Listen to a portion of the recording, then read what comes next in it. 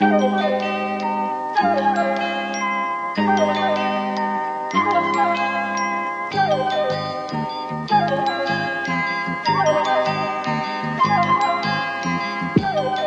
everybody, and welcome to this special episode of Trash Future. Special because it's the four of us minus Riley, and I am in the driver's seat somehow. It's the free one.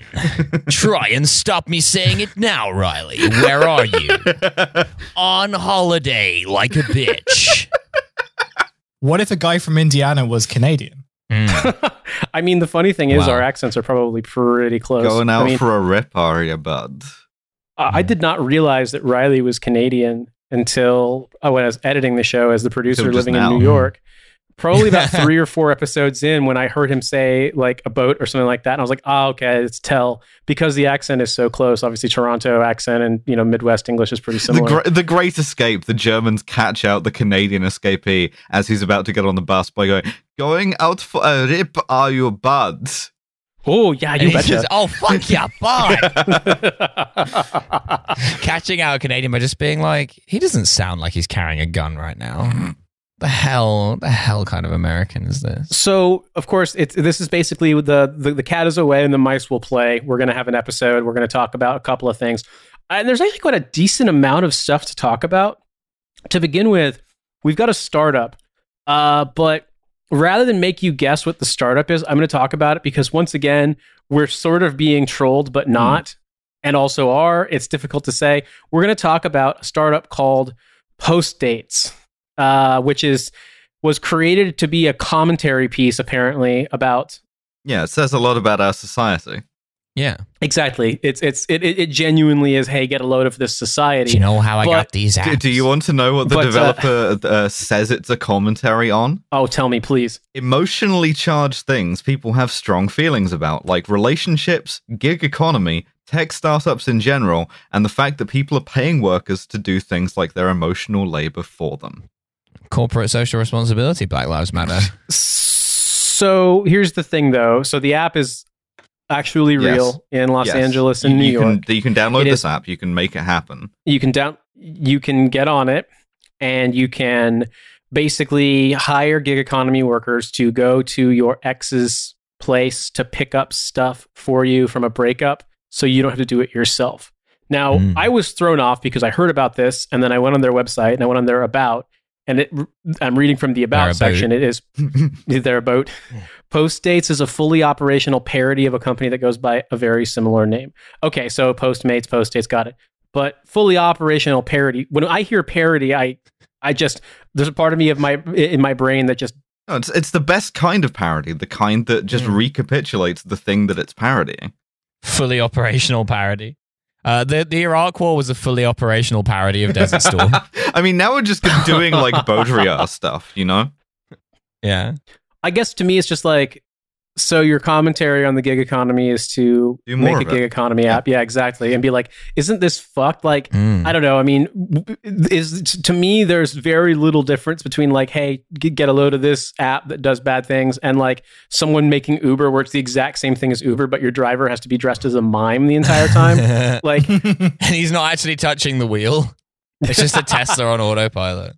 And I mean, their critique of the gig economy that it's stupid is like, yeah, we know. That's the thing that we do this podcast about. But like, get in line. Yeah, pretty much. Don't do our thing, but worse by making a fucking app. You know, I mean, or do it, but don't be surprised when the only people who respond positively to it are people who got verified because they worked at BuzzFeed in 2014, and everybody else is like, what the fuck is wrong with you? This parody app will change your life. Oh, wait. I think I just dissed Hussein. I think I sneak dissed Hussein. Sorry, Hussein.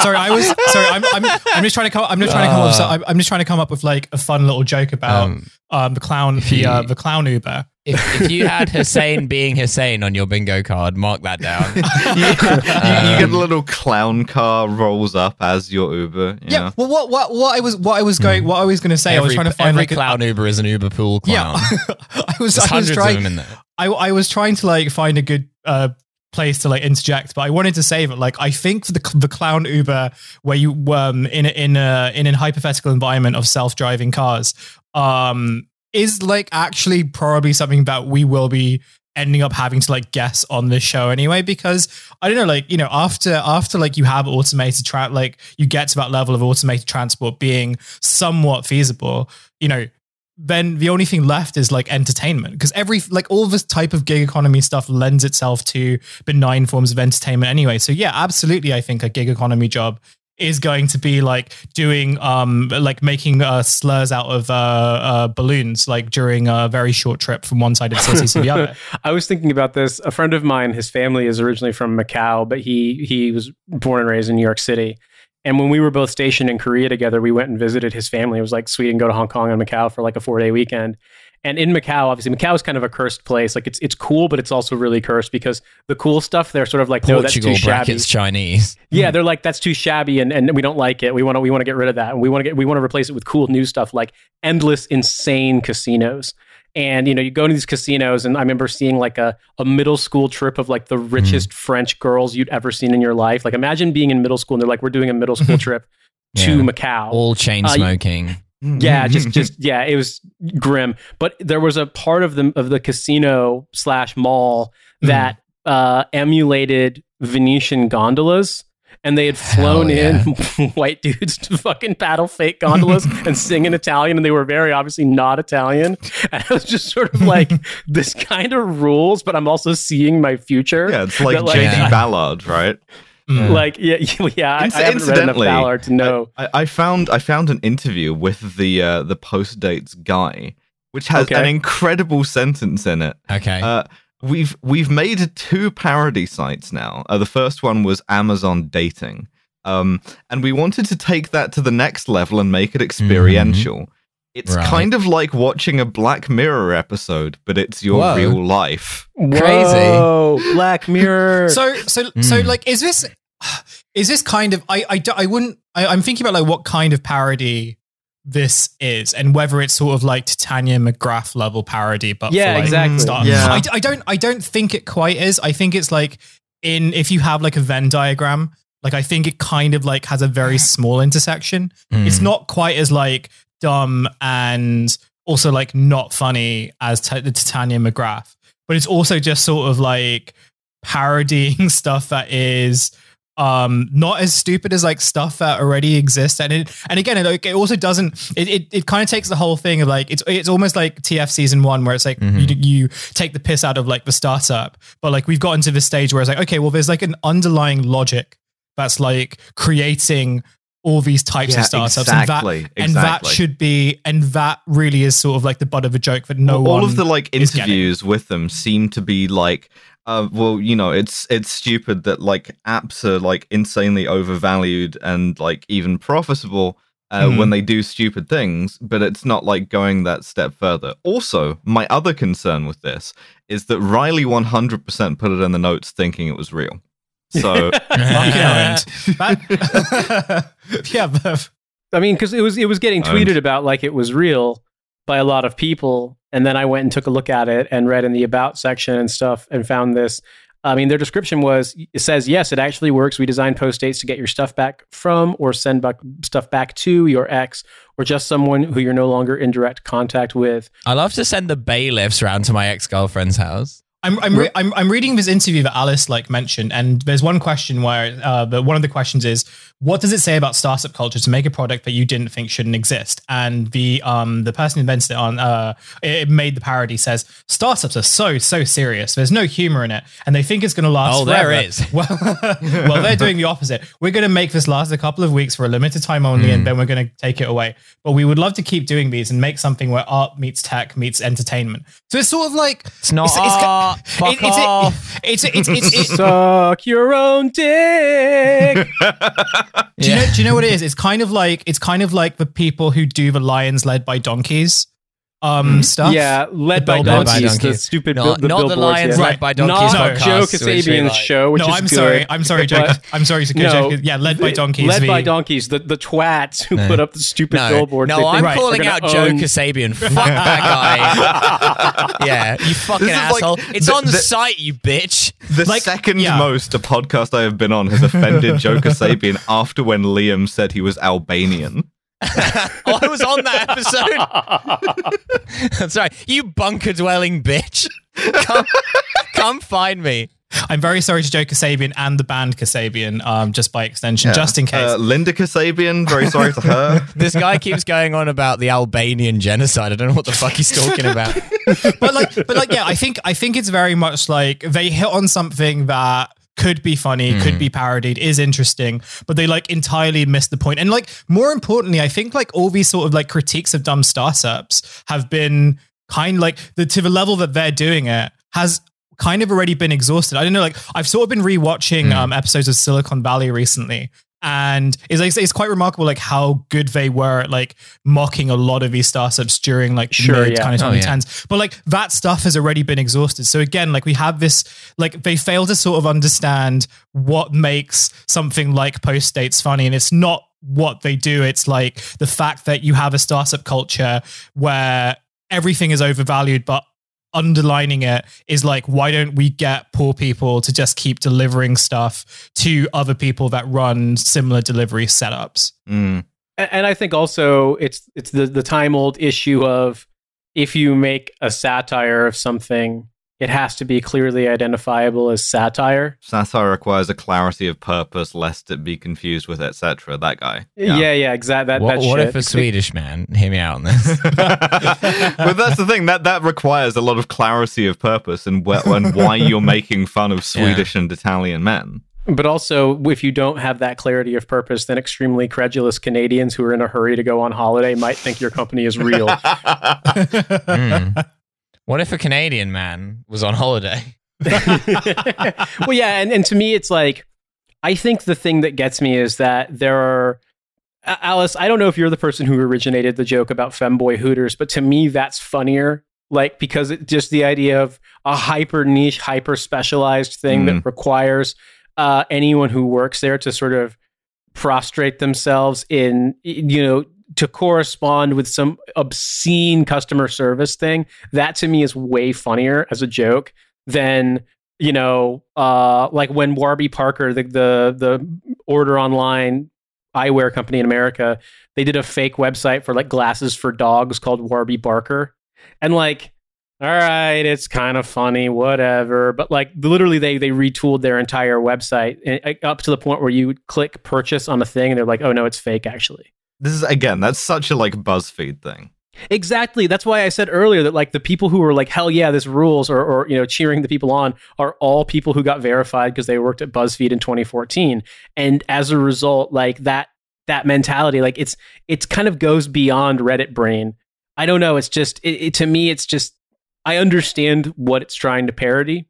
I share the sentiment that the gig economy sucks. Yeah, and glasses for dogs would be funny. Yes, exactly. And Femboy Hooters is fucking hilarious. What if you went to Hooters and it was the exact same thing, except everyone who worked there was a femboy? I would find that very funny. Yeah, I mean, well, we've got the whole constellation of restaurants in that universe now, along with like Tomboy Outback Steakhouse, MILF Denny's. Yes. Well, I don't have any further comments on this bullshit. I'm running this like it's a Battlefield update brief. I think it's a lot like an episode of Black Mirror, but like in real life. I would personally love to be in a situation where I have to get a Post-States guy to courier all my hentai from my ex's house to my gaming basement. To my gaming basement in my parents' house. I think that'd be very funny. A guy cycling along with a gaming chair wedged into the Uber Eats box. Yeah, or just like, I don't know, like just a guy cycling with one of those baskets on his bag, and the basket is filled with like La Blue Girl. Yeah. He's like Rory Kinnear in that episode of Years and Years. He's got like 50 boxes. He's got like a body pillow slung over each shoulder, and he's just trying to cycle. Delivery box stuck to his concave ass. Look, this is the future that liberals want, and I'm a liberal. That's right. Well, all I can say then is, boo, get better material. That being said, get off the stage. Get off the stage, you fucking bird. I was also alerted to the fact that Secret Cinema is now crowdfunding and trying to get people to invest in their business model. Now, critically, I lack a certain degree of context. I know through osmosis of being around you all that secret cinema is known to be kind of bad. If but you're I don't going to know call it why or secret how. cinema, you should be allowed to jack off in there. So secret cinema, if you're not familiar, is like a sort of it's a a hipster place thing. for cunts to go. Exactly. It was like it's a spin-off of Secret Gigs. And if you know Secret Gigs, that's like a dipshit thing to do. It's like you do a gig, but you don't announce, where you're playing it until like a couple of hours Yeah, you don't want people to before. come and see you. What No, are you? no, guys exactly. to come and look at you? What are you, gay? Exactly. What's going on? So you do like screenings, but they're like you don't announce them very far in advance, and also crucially, you do a sort of like theater in the round, immersive, experiential bullshit thing. I went to a secret cinema in this like woods just off the A4, and I had to wear a mask, and I wasn't allowed to wear trousers. It was a little bit weird, Just to go be honest. dogging by accident. a screening of Sallow where it's just dogging. Where's the funniest place you could put up a sign saying "Secret Cinema Tonight"? Because I think dogging lay-by is up there. Yeah, Eyes Wide I Shut think themed secret cinema.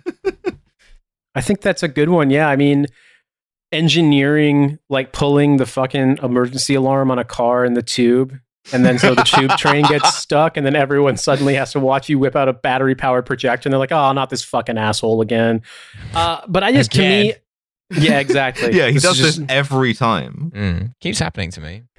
But the thought had crossed my mind that in the past, something as, well, twat-centric as secret cinema would probably be a thing that could attract investor capital. Yeah, whereas this is like an IPO but less regulated. Presumably you don't have to make any sort of disclosures when you're crowdfunding. So yeah, it's an interesting approach to equity. And I, for one, think that's good. I think not declaring stuff is good, actually. And also, the sad thing about fucking secret cinema is that it's not even really a hipster thing anymore. It's like a thing that like management consultants who are not from London but have moved here for a graduate scheme do. Yeah, it's like old hipsters. Yeah, even like young. It's like an extremely like a girl you're already bored of talking to on Hinge ass thing to go to. How many secret cinema things have you been dragged to against your will on this basis? I draw the line at secret cinema. Like that is, if someone asks me that, I'm like, no. It's one of those things that comes up when like you are really struggling for date ideas. And like when you go on like websites like Plan My Night or something. Time Out or something, and you're like, Yeah, they'll kind of like be like, oh, you can go to like a rooftop and go see a classic film like I mean, I don't know like what they tend to like, do you want to see Brazil while clinging to a drain pipe by your fingertips? and you get to kind of just like sit on a garden chair and have like expensive drinks and stuff like that. Like it's really just, it's a very kind of like typical, I know like secret cinema exists and like has existed in other cities too, but in the context of London, it's very much a type of event that's like very fitted for a city where everything is super expensive. And there isn't actually like a lot of space to do anything. It kind of sits there with like indoor golf, where the main thing isn't to play indoor golf, but to get really drunk on expensive drinks. Or like bowling, similar thing. Or like, I don't know, like it's not quite the adult ball pits, but it's somewhere like slightly underneath it. Yeah. He's also like, they're shitty to their staff is the other thing about secret cinema. Like, notoriously so. I believe TV's Abigail Thorne has like mentioned secret cinema before in like sort of tentative terms. Oh yeah, we did an episode with her of Trash Future about this. Yeah, it's not great. And I do for like right of reply purposes, I will say that when bullying actors is good.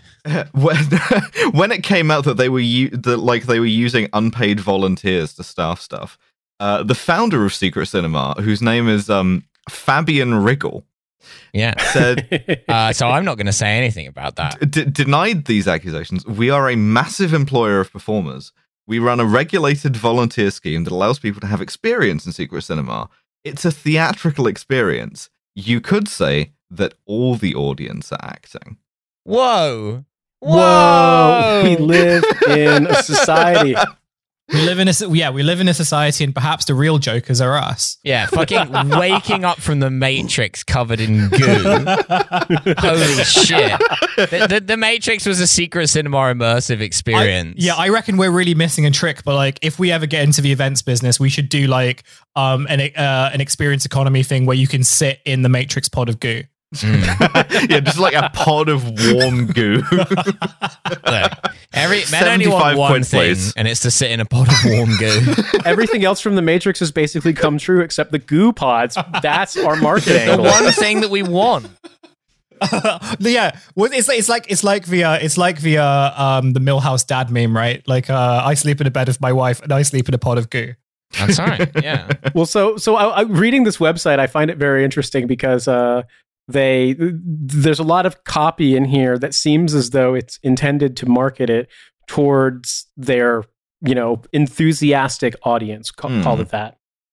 And so I'm going to start. There's two sections I want to get through. They're really funny, and you kind of cap it off when you learn about like the company, the capital investor that they are working with.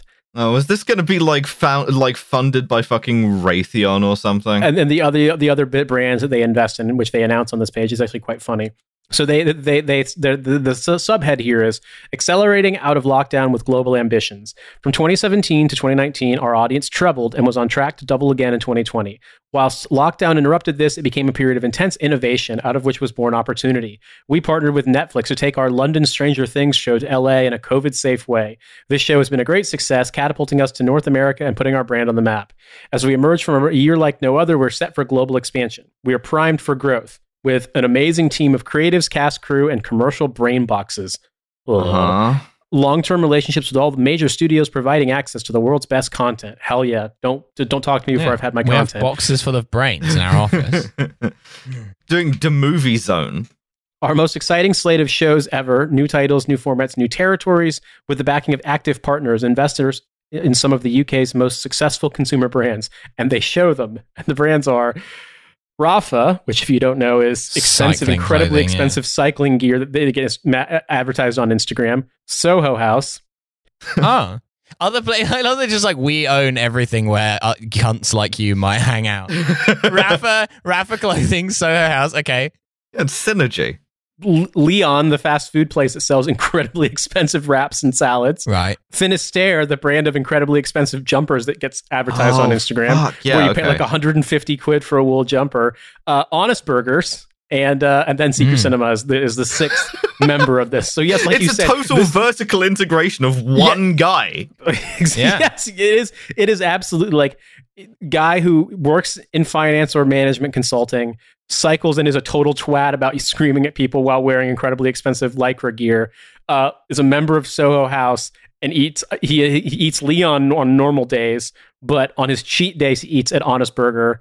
And when he's relaxing, he puts on his 150 quid Finisterre sweater, and then he goes to Secret Cinema on a date. Yeah, he's got like a Pharaoh watch, but he thinks it's a bit too colorful. And everywhere he goes, it's like a fucking enormous video game cursor, but comically oversized, like a Broadway marquee, and it just says, "This guy is a cunt."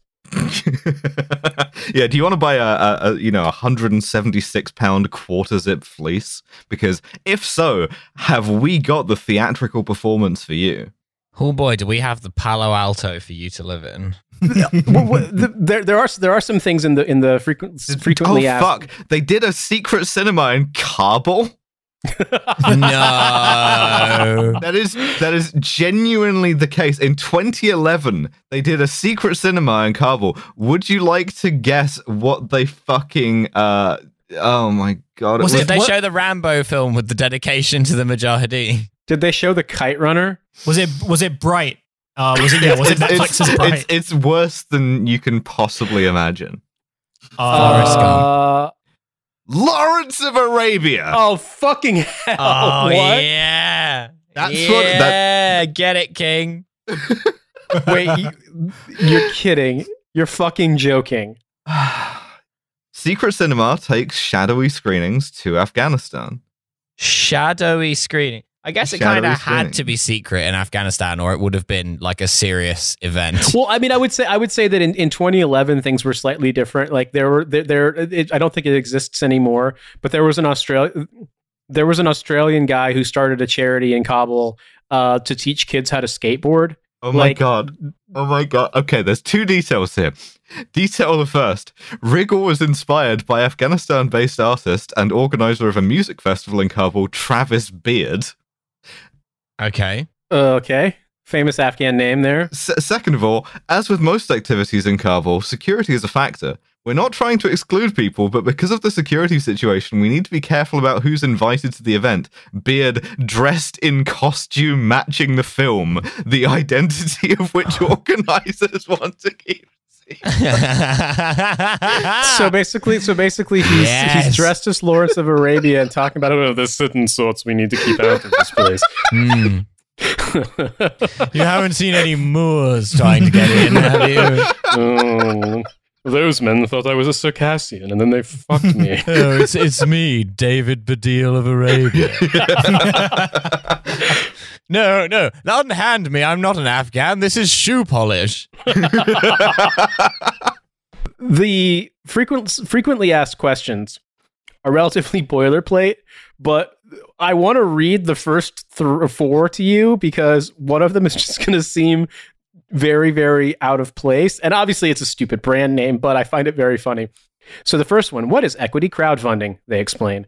Does pre-registering commit me to investing? They explain. What is Crowdcube? Why am I trapped in this crowd cube? You have 20 minutes to move your cube. Yeah, why has this guy been like bisected with cheese wire in the crowd cube? Have you ever seen the movie Cube? It's a Canadian sci-fi movie. I love fucking... Yeah, it's so fucking insane. Oh my god, okay. Well, I'm just laughing at for one, I was going to go into a digression about the film Cube and the fact that like it's got some incredibly rarefied Canadian accents in it. Also, like the sequel, Cube 2 Hypercube. I've never seen that. The other thing I was going to say was that you know who else did this equity thing on like a crowdfunding basis was Brewdog. And Brewdog did this under the name Equity for Punks. Oh, yeah. Hell yeah. Do you feel lucky, punk? So this really is just like, I want to do an IPO for dickheads. Yeah, exactly. I want to do a thing that like terrible people like. Brewdog might be one of the worst companies in Britain, I think. They're so fucking annoying. Do you remember when they did that beer that was like women got like 30% off because of the pay gap or something? It was like, fuck off. Shut the fuck up. Oh, literally choke on your own fucking dick. Stunt-based marketing for shit beer while being shit to your employees. Yeah. No, fuck off. They once charged... I once bought Riley a drink in Brewdog and I was like, what drink do you want? And he's like, I don't know, any of the beers. And I'm like, well, just pick one. So he just picked one at random. And I went up to the bar and ordered a pint of it. It was $11.80. What? Jesus it was like Christ. some speciality fucking beer or whatever. I was it was brewed in a very special microclimate. Niagara on the beer.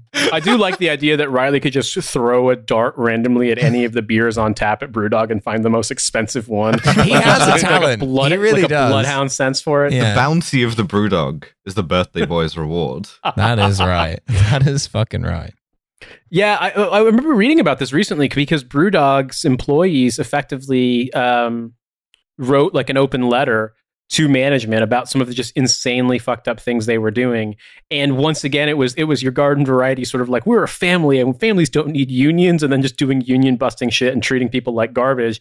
And I do find it very funny because like you said, the whole sort of equity for punks thing, like co-opting this very sort of anti-authority attitude, but then at the same time being just as shitty, if not shittier, than established brands in things like, you know, chain restaurants. And that would be hard in the United Kingdom to be, for example, more of a dick than the guy who runs Wetherspoons. But Brewdog seem like they're really in contention for that. It's like very, very similar, like small business tyrant kind of thing. But like, there's a particular kind of like, as opposed to like Tim Martin, the Wetherspoons guys, sort of Brexiteering shit. Like the Brewdog guys are like it both insisting that they're punks, but also more personally megalomaniacal, I think. Tim Martin of Weatherspoons has both the look and the vibe of what if the Wheatos guy was ravaged by alcoholism.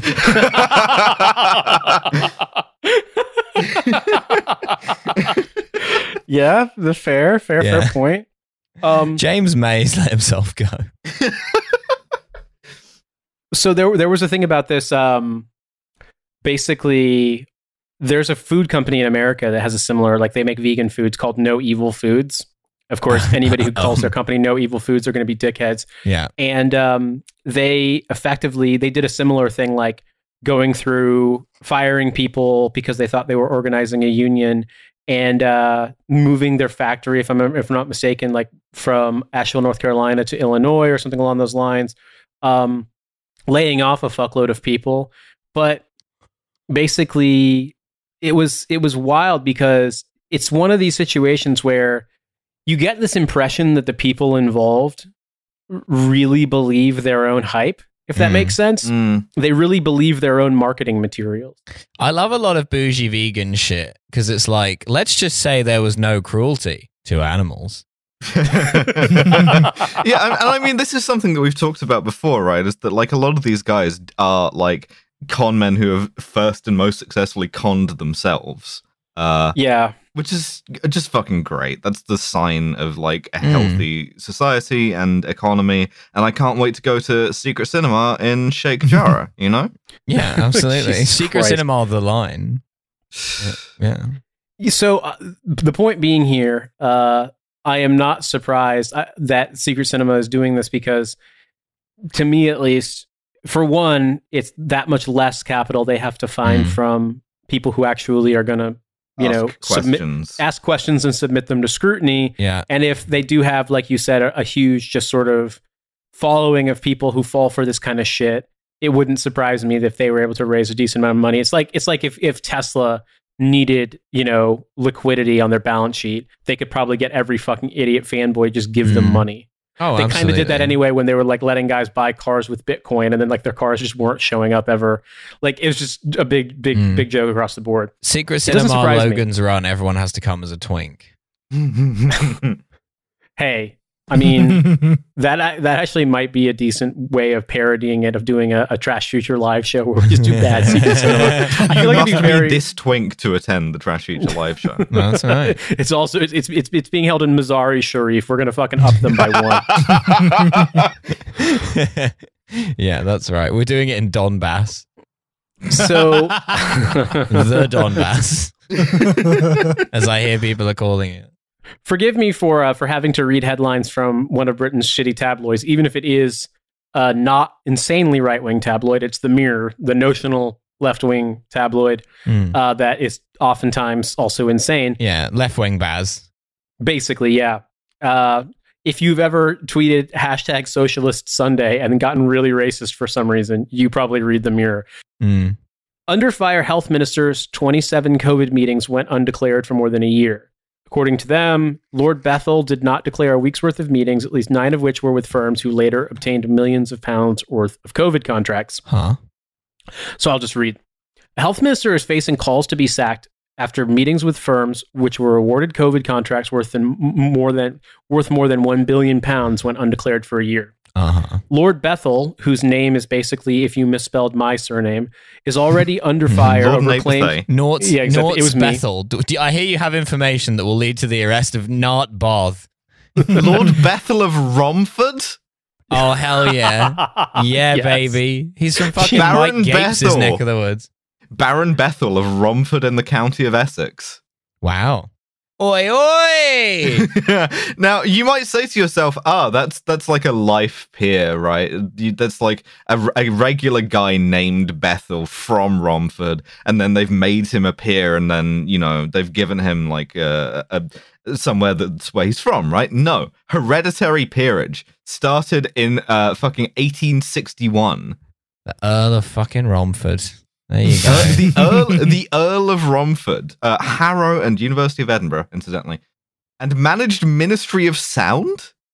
Oh no way! It's this guy. It's this guy. It's that was this the big fucking reveal guy. I wanted to get to. But yes, According to this article, he's already under fire over claims he used a personal email account to discuss COVID contracts because folks just be doing that. He also faces more questions after it emerged he sponsored a Parliament security pass for Gina Coldangelo, Matt Hancock's mistress.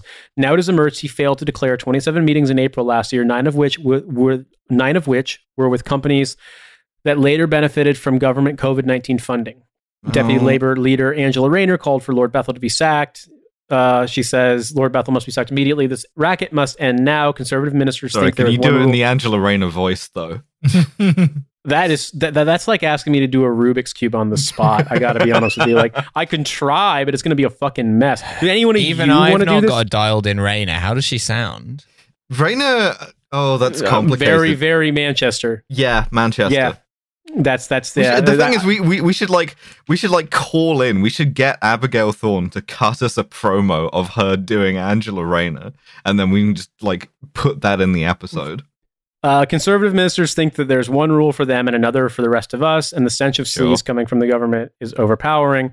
Boris Johnson has already showed he lacks leadership qualities required of a prime minister by failing to sack Matt Hancock. Blah blah blah blah blah. All right, whatever. Who cares?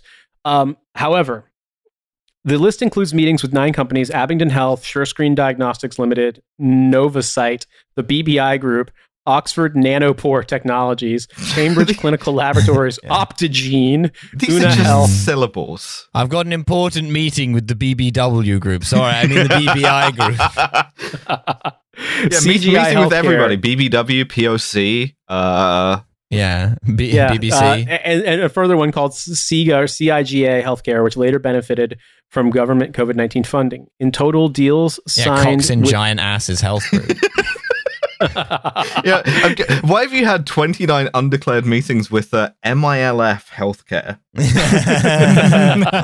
Yeah, they're run by the Moro Islamic Liberation Front. I'm still laughing at Oxford Nanopore Technologies. We're going to shrink your pores to the smallest they can humanly be. Or that's some laboratoire Garnier shit. Yeah, that's what they did to fucking Prince Andrew. Yeah, exactly. They did it so successfully his sweat glands got sealed over. It was like his skin got fucking laminated. Yeah. He was like experimentally laminated before being sent to the Falklands. It is easier for a camel to fit through the pores of Prince Andrew than for a nonce to go to Pizza Express Woking. But then also there's another one called Una Health, and like it's not an acronym. It's just Una. It's like I was at school with her. But in total, deals signed with firms Lord Bethel met just that week are valued at more than £1 billion. Further firm, Quantum MDX, later received $11 million in funding from the government's future fund. That's a graphics card. Yeah, it's fucking motor oil. That's like absolutely different fucking societies there. That I go to graphics card and you go to like motor oil. Yeah, gaming.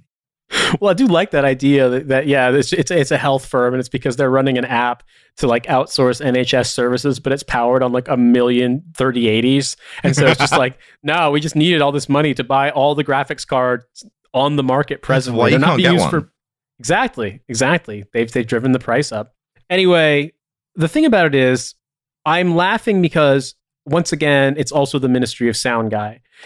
Friends of the show will perhaps have picked up on the fact that when we created the character of Richard Highsmith to write the parody song about Call Me Dr. E, it was based on this guy. Like the idea of the Tory guy who's incredibly corrupt and insane and friends with insane people, but also like deeply implicated in the culture industry in the UK is just it's a kind of thing it's hard to believe, I know.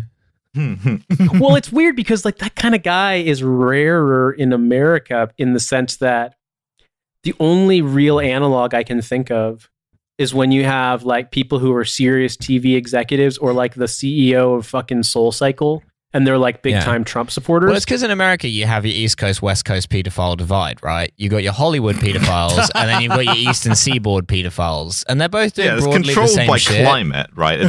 It's a different satanic zone.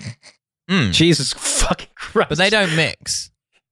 No, I absolutely love that you brought up the thing that you can only learn if you've gone down the deepest of Wikipedia rabbit holes. That the British one time in like premium phrenology mode hypothesized there was such a thing as the Sotatic zone, which is like between these longitude or latitudes, the nonce like, latitudes. They're literally noncing latitudes. They're like when it gets too hot, noncing just becomes endemic. In order to explain why all of these like civil servants who like went to India suddenly started noncing everyone around them. They went, it's because the heat makes you a nonce. And that's why there's no nonces in Britain, and there never have been. Exactly. Other than in very hot summers.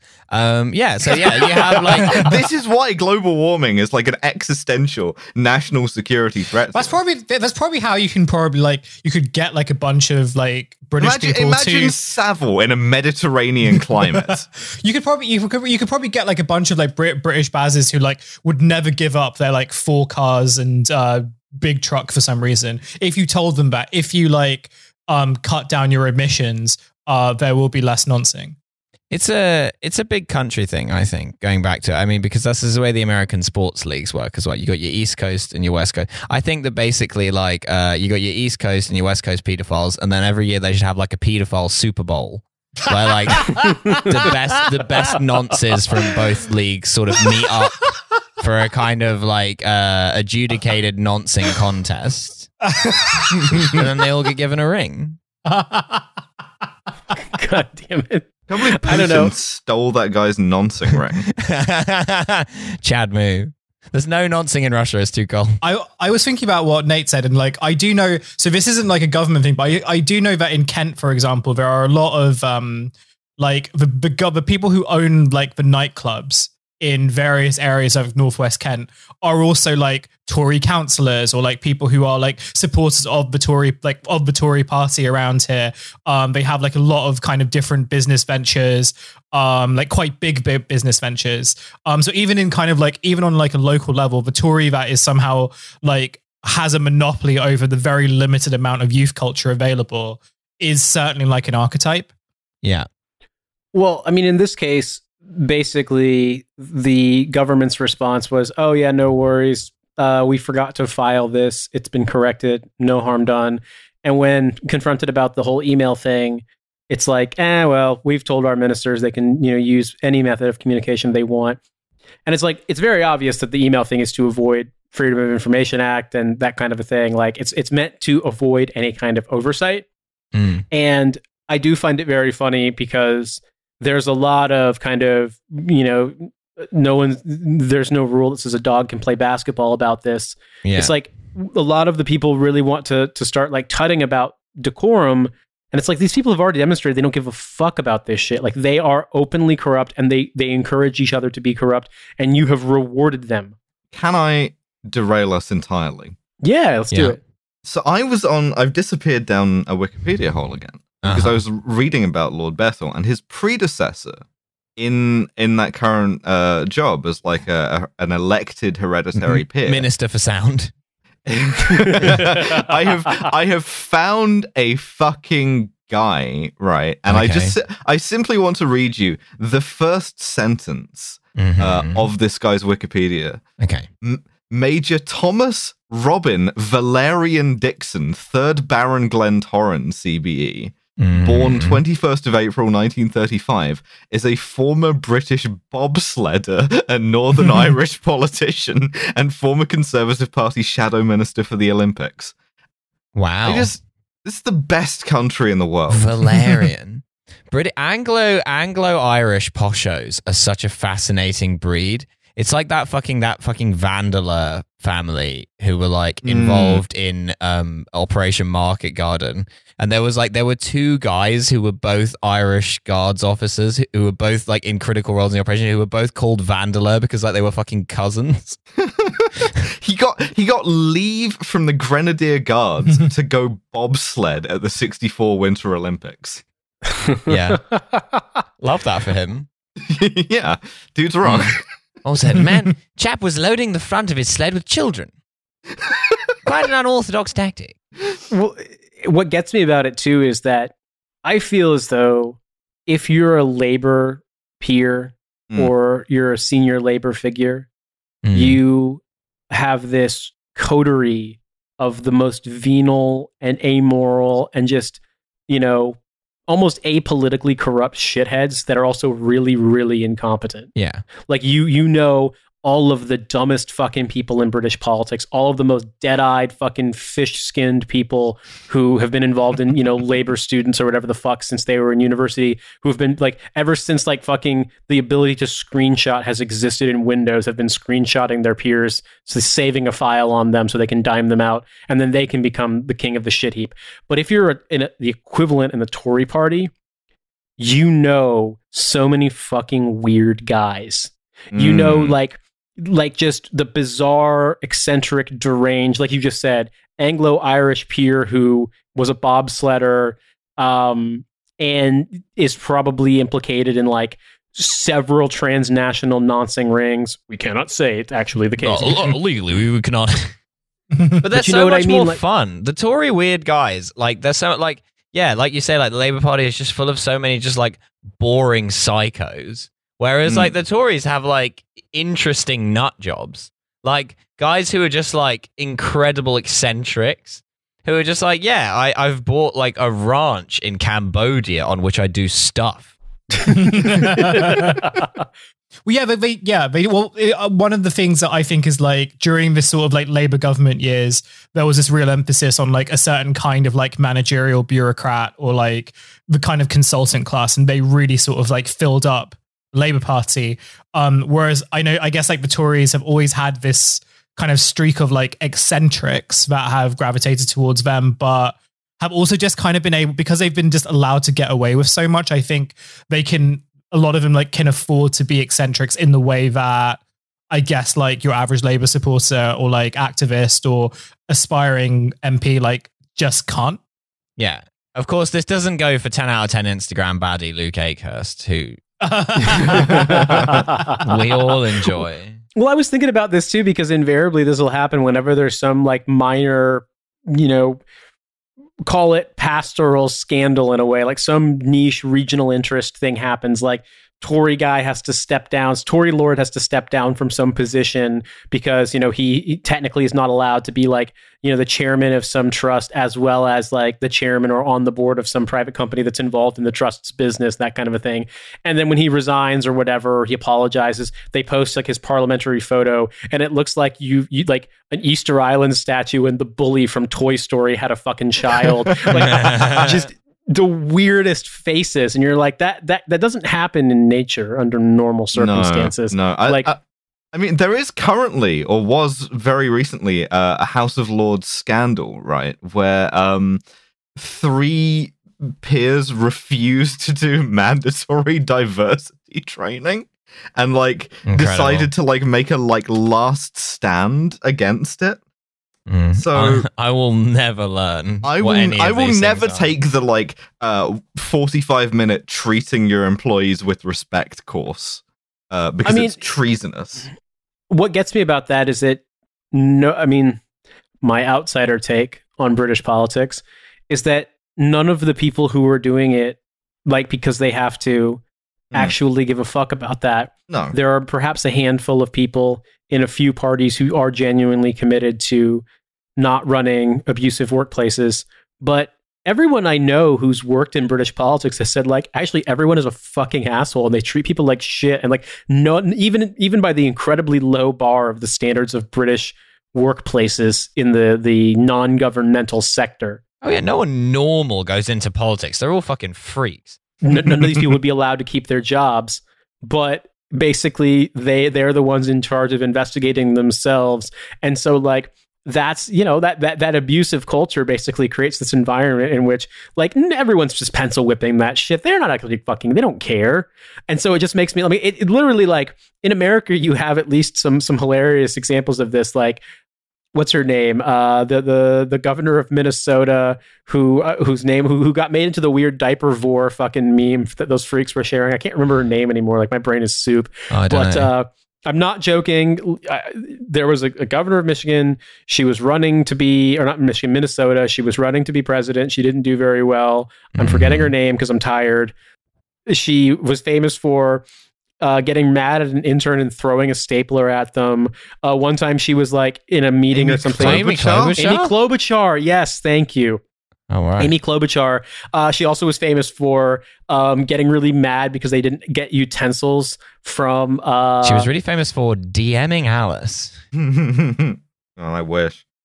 They didn't have utensils when they got her a salad for like her dinner, and so she's like, "Fuck it," and just took a comb out of her purse and ate a salad with a comb. Stuff. Normal stuff. Weird fans of her made, and I'm not joking, like a diaper vor cannibalism fetish cartoon of her that involved her wearing a diaper and eating a cartoon Ivanka Trump and then pooping her out. I'm not joking. Anyway, that's the kind of deranged American politician, but I feel like the level of, if not an equivalent level of physical abuse, although I'm pretty sure there is, but certainly like, call it emotional abuse, seems to be just really, like really screaming common. at people 100%. Yeah. Like that's just like normal. That's how you show like you're interested in something, is by like screaming at somebody for 4 hours. And also, I think it's kind of gone worse. I mean, like, I feel like the millennial generation of politicians are going to be sort of even more annoying. Because if I take... Imagine getting fucking cry bullied by some fucking Tumblr kid who is an MP now. I can tell you, basically, having met some student politics people at one of those universities that we have in the United Kingdom, the student Tories were all one of those two. All of the student Tories were like suits to lecture wankers, right? And all of the student Labour people were Luke Akehurst. Those are the two kinds of people who go into politics in this country, and they all suck. So fucked. Yeah, and it's going to suck for like one of the like a bunch of them are just going to come from the University of York. Yeah. So for American listeners or people outside the United Kingdom, a couple of things you have to understand about famous Labour dipshit Luke Akehurst. He's about my age. He looks about 20 years older than me. Very balding. Not bald yet, but balding. Legally, we can't say that he's bald, but he is unimpeachably balding. He works for an organization called We Believe in Israel that is just constantly posting like sub Blake Flayton shit, like just absolute garbage. I believe in it. It's real. He also is famous for saying that he was a huge proponent of nuclear weapons, and that in the case of a conflict, nuclear weapons could be deployed as a show of force measure, that you would pick an isolated part of the country and just nuke it to show you were serious. That's right. This guy is on the National Executive Council of the Labour Party. Yeah. I'm not kidding. And he unfortunately has been growing in influence because like he, of course, positioned himself as sort of like, I hate Jeremy Corbyn and I'm always crying. Growing steadily redder and bolder and more powerful. Exactly. And so that kind of guy is the kind of person who is, his put it this way, kind of on the ascent in the Labour Party, the dumb party for idiots that we don't talk about except when we talk about it. Speaking of which, well, this episode is being recorded and we don't know what the future is going to hold. There's a by-election in Batley and Spen. So I want to get you guys' takes on this. Guys being gender neutral here. Of course. To me, so the picture that I want to paint of Batley and Spen is the following. Batley and Spen is a constituency in Yorkshire. I've lived in this country all my life. I didn't know where that was until just now. It's one of its basically it's you're MP. A metropolitan elite. Yeah, that's right. I'm a patronizing southerner. I believe that its MP, Labour MP, won the Metro Yorkshire mayoralty, and so because she won that position, she can no longer be the MP for Batley and Spen. So they have to have a by-election. Batley and Spen was a constituency that Joe Cox represented. Joe Cox was a Labour politician who was murdered in the run-up to the vote on the Brexit referendum by a far-right fascist who came up to her on the street and shot her and then stabbed her and said, "Britain first, death to traitors." And she didn't die immediately. She died incredibly painfully. Like, it's a horrible story. This happened about 7 days before the vote, and then of course the vote was for Brexit. Well, yeah. Well, now, like, you know, the whole thing is, if that Keir Starmer should be courting the votes of Joe Cox's murder. Yeah. Everything that has happened since has been like pandering to that guy in his cell, more or less. effectively, the Labour Party has decided to stand as its candidate in this by-election a woman named Kim Leadbeater, who is Joe Cox's sister. Now, she has not you didn't know that? No, I did not know that. No, that's kind of like the like waving the bloody shirt thing, right?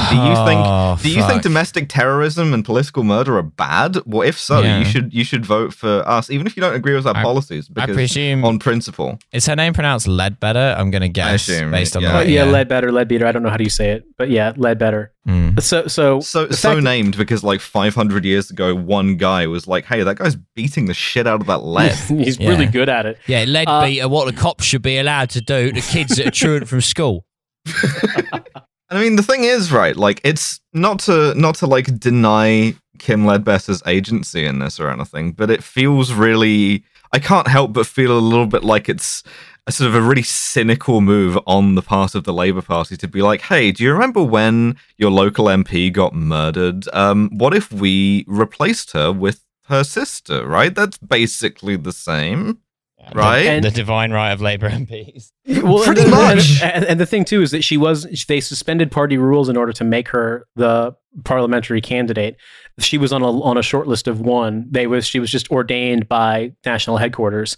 So what's going to happen, in my opinion, is to continue painting the scene, you think you have to realize is they have put the sister of the woman who was murdered by a fascist as their candidate in an election. However, two things are happening that are making Luke Akehurst sad right now. Yeah, I have a drop for one of them. Number one is that for all of the smug, dumb bullshit that like Britain's rotundest dads love to say about like, well, I'm sure that Palestine comes up on the doorstep every time.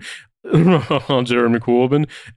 Palestine is actually coming up on the doorstep because Batley and Spen is back 25% Muslim, and Muslim voters in that constituency by and large voted Labour, but a lot of them are like, what the fuck is wrong with you? Also, a lot of them are British Kashmiris, and Labour has completely abdicated on having any position on the military occupation of Kashmir. Kim Leadbetter is like now having to scramble to put out leaflets about how she is going to be your candidate for Kashmir and for Palestine. And everybody can see through that. She's like, I love bullshit. Led Zeppelin. It's in the name.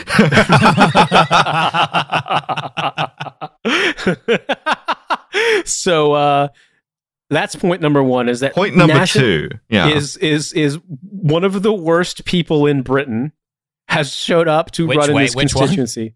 Skunk-loving slut. Oh, of course, yes, that guy.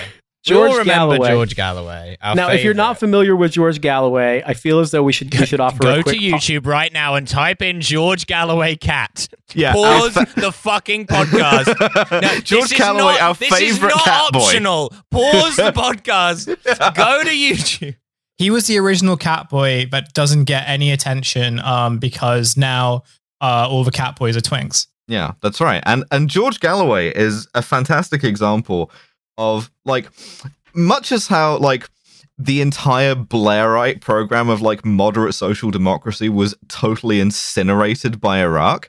Sort of the inverse of that. Like, you can do as much fucked up shit as you want. You will still have a lot of credit with a lot of people if you were right about the Iraq war being a bad idea. George Galloway was right about the Iraq war being a bad idea for deeply cynical reasons.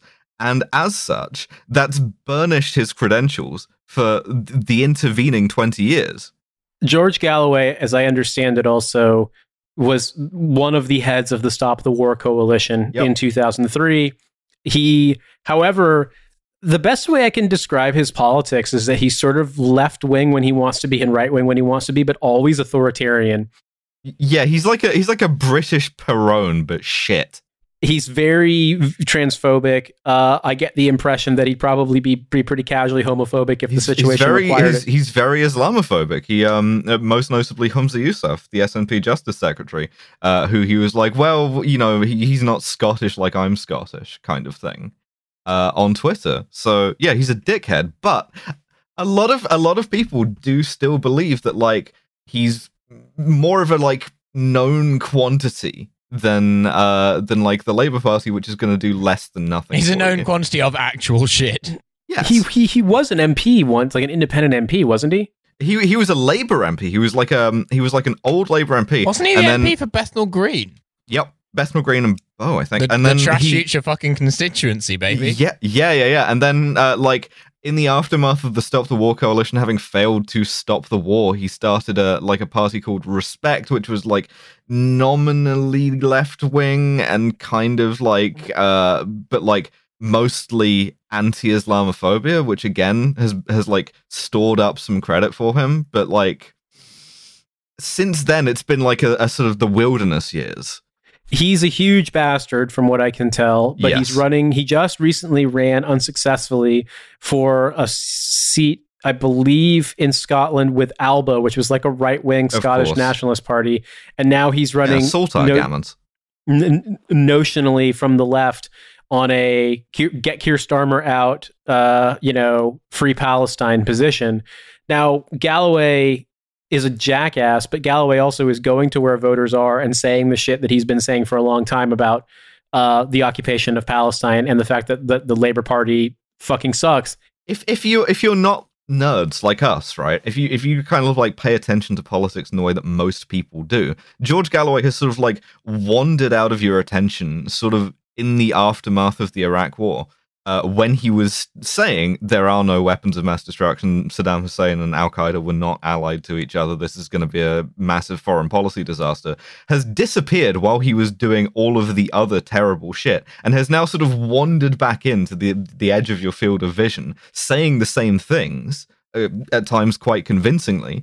And I think, okay, but he's not going to like necessarily peel off that many votes, but enough that it's a serious concern for the Labour Party. Yeah, at present, the polling looks like Labour is going to lose by something like 5 or 6 points. One poll, I think, had them 8 down. We'll find out soon. We're recording it the day of the by-election, so we'll know the results tomorrow. The thing about Galloway is he's a true fucking chaos demon. He's like the Caroline Calloway of politics. Like, no one really understands what he wants, like what his deal is. Like, and that's what makes him so dangerous. He's the dang Joker, and I mean, also we're gonna see whether or not, like, the thing that's being pushed around in the press, the thing that's being briefed is, if the Labour Party lose this by-election, then it's knives out for Sir Keith Starmer. Whether or not that's actually true, because like one thing we've learned is that the Labour Party and the Labour right specifically are hopeless at coups, and they're terrible at plotting them. So like there may just be a period where like nothing happens. There may be a period where like 6 people trip over their own dicks at once, or possibly like, I don't know, Andy Burnham is going to seize control of the radio station. I welcome the coup, but I would encourage the conspirators to go further and actually do one. So I was going to say, I wanted to ask Hussein a question, because one of the things that I've been seeing in the British media is that always anonymous Labour sources are saying, well, like the 3 reason guys. why we're down in Batley and Spen is because Keir Starmer has been so aggressive in combating anti-Semitism. Now, he's done nothing. That was like the line that was tried He's for a done lot there. fucking nothing. You have to understand they have done absolutely nothing actual. And we've talked about it with the Labour leaks about what the crisis in Labour was, and how it was a thing that was, they were literally sitting on substantiated claims of Holocaust denial from Labour members because they were devoting money and time and resources to what they call trot hunting. So the Labour Party is a fucking joke, and they don't give a fuck, and they never gave a fuck. It was a factional weapon to silence the left and to give the most boring home counties Lib Dem dads in the world a moral justification for their anti-left politics. However, what they're saying now is that because Batley and Spen has a significant Muslim population, that if they don't win, it means that Muslims are anti-Semitic and they won't vote for Labour because Labour is combating anti-Semitism, which is fucking horse shit. But it's what Keir Starmer thinks the Tory voters who will never vote for him want to hear. You have to do anti-Semitism or Islamophobia. That's the choice. You've got to do one. You can't do both unless you're a very skilled politician. I was going to say, I mean, well, George Galloway has done anti-Semitism and Islamophobia. Like, he absolutely. So, Hussein, I was just going to ask, because there is a significant population of British Gujarati Muslims in Batley and Spen, as well as British Kashmiri Muslims. And I'm interested in your take, because it does sort of seem like, people from a community that you're a part of in the UK their Labour is basically salivating about being able to blame them if they lose. Yeah, I mean, like, I don't know, like, the Batley and Spen community, and like I also like am Gujarati, but like in the South. So like the general thing about like Gujaratis in the South is that they are like fairly middle class, and a lot of them are Tory voters anyway, and they've been Tory voters for a long time. So I don't know whether that's like true in Batley and Spen. I wouldn't be surprised if it was. So like, and this is the thing that I've been thinking about a bit, which is like, if the Tories like win the seat tonight, or like whenever this like comes out, like, doesn't that sort of like trounce on like the Starmer narrative of like, you know, because you'll need like a bunch of them will probably vote Tory, and even when that Galloway like video came out where you had like a bunch of supporters who had come from, or like you had people coming from Birmingham who were not part of the community to basically say like, just vote anyone except Labour, and like, you know, we don't support the Labour Party because of what they do in like Kashmir, and like, you know, there were like several other things which weren't necessarily representative of what I think the community over there like sees as its concerns. But I do think that there's also this like broader thing too of like, you can't really separate the fact that, you know, during like the Corbyn years, like they were very good at like attracting like Muslim support in a much more unified way than like other Labour leaders, because of like the anti-war sentiment, and because like the Iraq war, and crucially everything that happened after the Iraq war in the UK in regards to like prevents and stuff, like how that really did affect the community, like affect Muslims in the UK, like in quite a profound way, with the effects that still sort of exist today. And like, there is still a lot of anger towards the Labour Party, which even during the Corbyn years, like, you know, there were a lot of Muslims who basically said, I'm not voting for Labour like ever again. I don't care who the leader is and stuff like that. And this is stuff that like a lot of commentators, columnists and stuff like that, just like they never really put any effort into sort of understanding that. So the idea of like, because how would you turn that against Jeremy Corbyn? Exactly. So what's the point in understanding it if it's not about Jeremy Corbyn? Exactly. Like it's very dehumanizing. But it's also just like these columnists, like who we're sort of referring to, and they're like abject supporters, they have their narrative, and like ultimately, and some of them have even said this very directly, but like the purpose of the Starmer project isn't really to like win any seats or to like, you know, even like do well in an election. It's to kind of get rid of the left. But it's a very perverse, like, you know, he may have lost the election, but he won in the battle of ideas, except like his ideas are what, like just getting rid of, you know, and that's the thing, like a lot of, you know, they view the purpose of a Labour leader to just like get rid of as much of like what's left of momentum as possible. So like they'll be very, very forgiving of him in a way that like they never were. Listen, you on the left, with your ideological purity, you're not prepared for the adult politics of getting up at a hustings and saying calmly to the voters, you are anti-Semitic. Yeah, and the thing I would say too is that the one time that a Labour leader during a general election bucked the trend of declining Labour votes since the Iraq War was 2017. Oh, who was leader then? Oh, this guy, no one talks about him anymore. Owen Smith. And the thing that gets me about it is like, there was a coalition at the time of voters, and the Labour right has seen that it is their role to destroy that coalition as much as possible, because ultimately it doesn't matter if Labour wins or not. They have a job, and they are still, you know, fucking rubbing one out to Neil Kinnock speeches, and like no one even fucking cares anymore. No one cares. Jeremy Corbyn used this very unfair and underhanded trick to win over the support of Muslim voters, which was not telling them that they're all a bunch of anti-Semites. And like, we could all do that if we were moral cowards, but some of us have the courage to stand up and say every single Muslim hates Jews. That's right. And if you're not prepared to say that, why are you in politics? Yeah, that's the thing, right? Like, you could be being facetious or you could be fucking serious. Like, this country, man, Jesus Christ. Well, that being said, I feel like we've come a long way here. We have definitive proof that Riley got punked by a fake app. Yeah. We have definitive proof that Secret Cinema in Kabul. Secret Cinema was in Kabul. We have definitive proof that the guy from Secret Cinema was dressed up as Lawrence of Arabia answering questions to the press, saying that he didn't want to let in the wrong sort of people. We have definitive proof that Labour is still going on like what they believe is an effective line of sleaze against In Tories my who head, just- I've got an amazing picture of you, Nate, as a US Army officer having to do door security for Secret Cinema in Kabul. Using that fucking like retina scanning camera or whatever the fuck they gave you that was like IBM. Oh, the bad hide. Yeah. Fucking hell.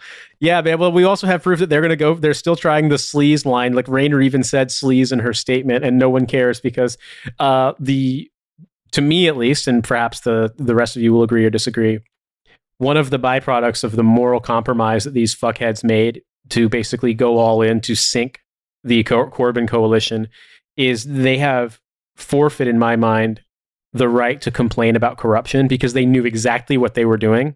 And they're like, that's worth it to me. And so now it's just the pigs from Angry Birds fucking making derisive grunts and eating from the corruption trough. And they can't complain about it. They have no right to complain. Fuck you. You did it to yourselves. And the thing about it is, it's just that's what really hurts. Yeah. Well, it sucks for us because we have to live in hell. And it just keeps getting worse and worse every day. But to me, at least, like seeing all this play out, you realize how empty of any real ideas they are. And I think the bloody standard of like, well, you wouldn't vote against the sister of someone who was murdered in this constituency, would you? Like that to me just they might. Oh fuck! Actually, now Nate, you've just made me. I've had an epiphany, which is the Starmerite coalition in the Labour Party. All of their policy and the way they address people has the exact intonation of the "you wouldn't steal a car" cinema ad. It's like you wouldn't vote for the Tories, would you?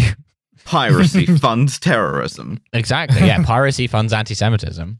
Oh, fucking Christ. Home Well, taping anyway. is killing music. Well, they might win. Oh, Keir Never Starmer know. would absolutely prosecute someone for home taping a CD. Well, you know what? That's the thing. You're right. They might win. We'll see. We'll find out. But Never know. It's coming home. It's coming home. It's coming. Oh no, well it might have to go to penalties. That'll be exciting. Well, that being said, we have managed to pilot this ship, plane, vessel, craft of some sort, dirigible, Goodyear blimp that's in London for some reason. Homedo motorbike across Kabul. Yeah. Tonda motorbike. Han. Yeah, we've piloted the ship as well as they pilot the spaceship in the new Fast and Furious movie. A scene which does exist. They do go to space. Oh, I've got to see that. I've just been thinking about that for the whole day. Like they go to space. They go to space. Wait, they go to space in the newest Fast and Furious movie? Yes, they go to space. Yeah, they drive there. It takes a little bit longer, but it is cheaper. Was that like Elon Musk paying a lot of money I don't for know. a product plug? I'm gonna see if I can find the scene. But I think not only do they go to space, but they do like a funky. I don't like, need oxygen. I got family. I think they take a car to space and they do like they do a car trick in space. Well, Awesome. You know what? Nate, we're can't- not letting you end this podcast. Yeah, I can't fucking top, I always top that thought the shit. guys in Fast and the Furious were going to do docking at some point, but Yeah. Well, you know what? Mm. It's a shame, but hopefully Paul Walker is staring down at them from somewhere in space. yeah, That's they're above going to do them. like a 2001 Space Odyssey thing, like they go through the obelisk and then they're like having a weird like celestial tea party with Paul Walker.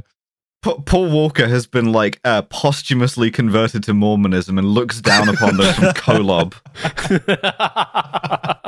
Paul Walker tells them, "Hey, don't worry. This ship's been missing for a few years, and it may have been a research vessel to create a black hole, but there's nothing bad on it. So don't worry at all about boarding the ship, and definitely watch the videos."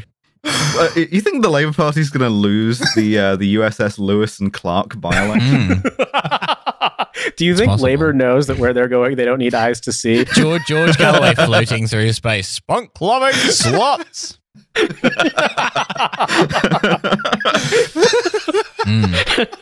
Batley in space. There we go. I do think that would be very, very funny. Like, yeah, if there was British politics in space, somehow George Galloway would get there to just annoy people. Oh yeah, Chris Williamson would show up. They'd all be there. British generation ship that's only politicians. The worst thing I can imagine. Yeah, deep space nonce. What's the satanic zone of the solar system? The closer to the sun you get, Venus is just turbo nonsense. It's like the Kuiper belt of asteroids, but it's like an asteroid belt where nonsense happens. That's what the great filter is. That's why there's no alien civilizations, is because as you become a spacefaring civilization, you get more nonce until you nonce yourself out of existence. Yeah, no one's reproducing because everyone's nonsense. Yeah, an asteroid belt, but it's unbuckled. Oh, God. The Nonce Nebula. All right. Well, every single one of us on this recording has our own podcast aside from Trash Yeah. Future. Mm. I have What a Hell of a Way to Die. Milo. Yeah, please Please check out Masters of Our Domain, the podcast that we do that's like, I can't explain the show. It's a fun show. It's a comedy show where we talk about Seinfeld, but not really. It's mostly a comedy show. The Seinfeld, like if you like Seinfeld, you might get something out of it extra, but like mostly it's a show that anyone can enjoy. Nate's been on it, Alice has been on it, Hussein's been on it. Hey, even Riley's been on it. That fucking guy. So check that out. And of course, Alice, you have numerous other shows as well. I have, well, there's your problem, if you like engineering disasters, and I have Kill James Bond with friends of the show Abigail Thorne and Devon. Produced by me, of course. Produced by because you, of course. Everything is fucking in-house. And the we Nate also... Bethea Extended Universe. Now featuring George yeah. Galloway floating through it. Yeah, I imagine George Galloway trying to rebrand his show, his famous line, into a podcast about like mindfulness called "Life Loving Sluts" or something along those lines. Hussein, you've also got some shows. I have a podcast called Mindfulness Sluts. No, it's called 10,000 Posts. It's a show about posting and Poster's Brain. It's a good show. You should listen to it. You should. Milk loving cats. George Galloway of the Warrior. The new podcast. Oh, fucking Christ. Well, thank We're you never again. going to end the episode. No. You can say No. well as many times as you want. We're going to add a new thing. That's fine. Do what you want. If you want to just keep riffing, you want to make this a Balthazar speedboat, you want everyone on the show to piss themselves because they haven't pissed for 90 minutes. Or if they have been kinda. pissing, they have secret fucking catheters that I don't know about. Welcome to the Omarashi podcast. Secret catheters. I'm just also laughing about George Galloway like reading down a list of weird like porn advert phrasings. do you think we could get George Galloway? Do you think we could like pay him enough to read the cock and ball torture Wikipedia? George entry? Galloway cameo when? Yeah. Cock and ball torture. It's an act during which the testicles... There's a little bit more Ian Paisley there. Ulster says no. The cock and balls of Ulster say no.